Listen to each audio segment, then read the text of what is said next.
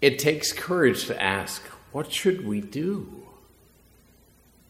It's an admission of limitations, of not having all the answers, of not knowing oneself or one's flaws.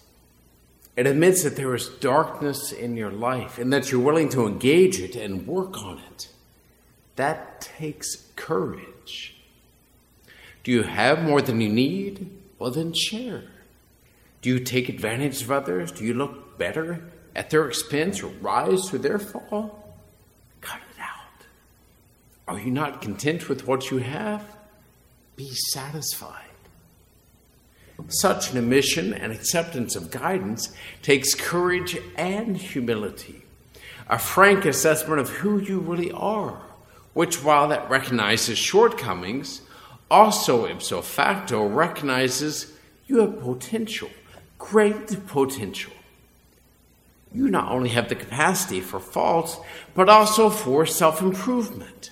And through this, you have the capacity to effect real improvement in your family, your community, your country. It reminds me of a middle schooler from another parish I recently spoke with. He talked about being disrespectful, really disrespectful to his parents and teachers, dishonest, mean.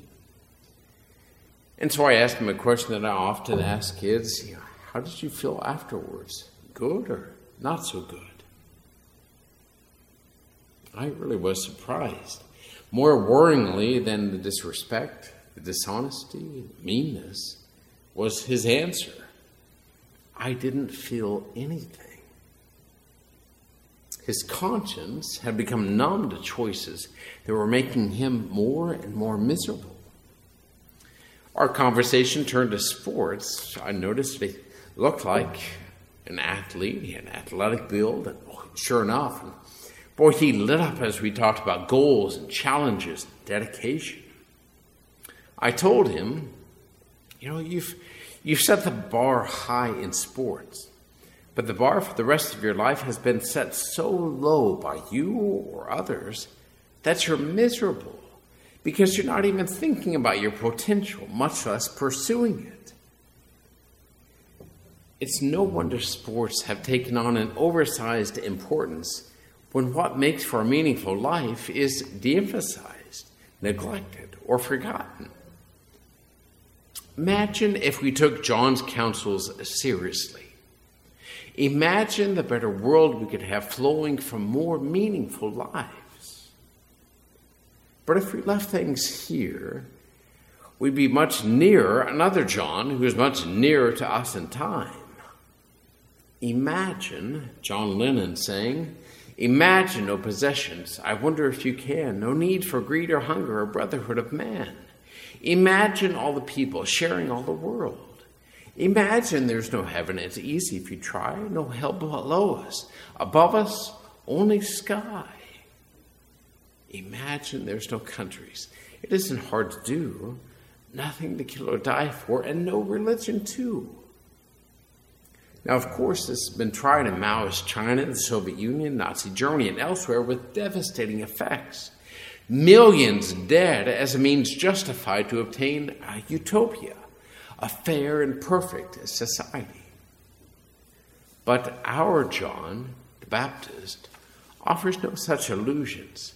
Something stronger than water exists and is needed by humanity. We need to be washed with something stronger than that, something that's beyond our reach or control. He, Jesus, will baptize you with the Holy Spirit and fire. Fire refines metal. It removes the dross from the gold. It proves what a thing is. Is it combustible or is its character stronger? It allows for something hard to be shaped into something useful. And spirit means something like mind, creative mind, like the spirit that swept over the waters at creation, the creation of the world, and brought order out of chaos, and was blown into man, making us living beings. It seems that our effort alone is insufficient. Otherwise, why would John have added something beyond his counsels to share and be fair and be honest? It's as though he's telling us that we can't reach our full potential, that we can't be just and true without the Spirit that created the world sweeping into our hearts to recreate them and bring order out of chaos anew. And if this is to have any relevance for us 2,000 years removed, there must be ways for the Holy Spirit to do his work in our hearts, ways that obviously cannot be of human origin. Which brings us to baptism and the other sacraments, and why we are here, instead of holding our own pseudo-religious services at home or on the ball field, or skipping religion altogether. You are more powerful than what you think, certainly more powerful than what those out there tell you you are. You have boundless potential. Aim at the higher goods. Sacrifice for them. Spend more time with your spouse and kids. Reclaim your family life, which sports have likely compromised. Help those in need. Be satisfied with what you have. Always tell the truth. And commit to the prerequisite for authentic human flourishing. Avail yourself and your family of the divine ways the fire of God can transform you.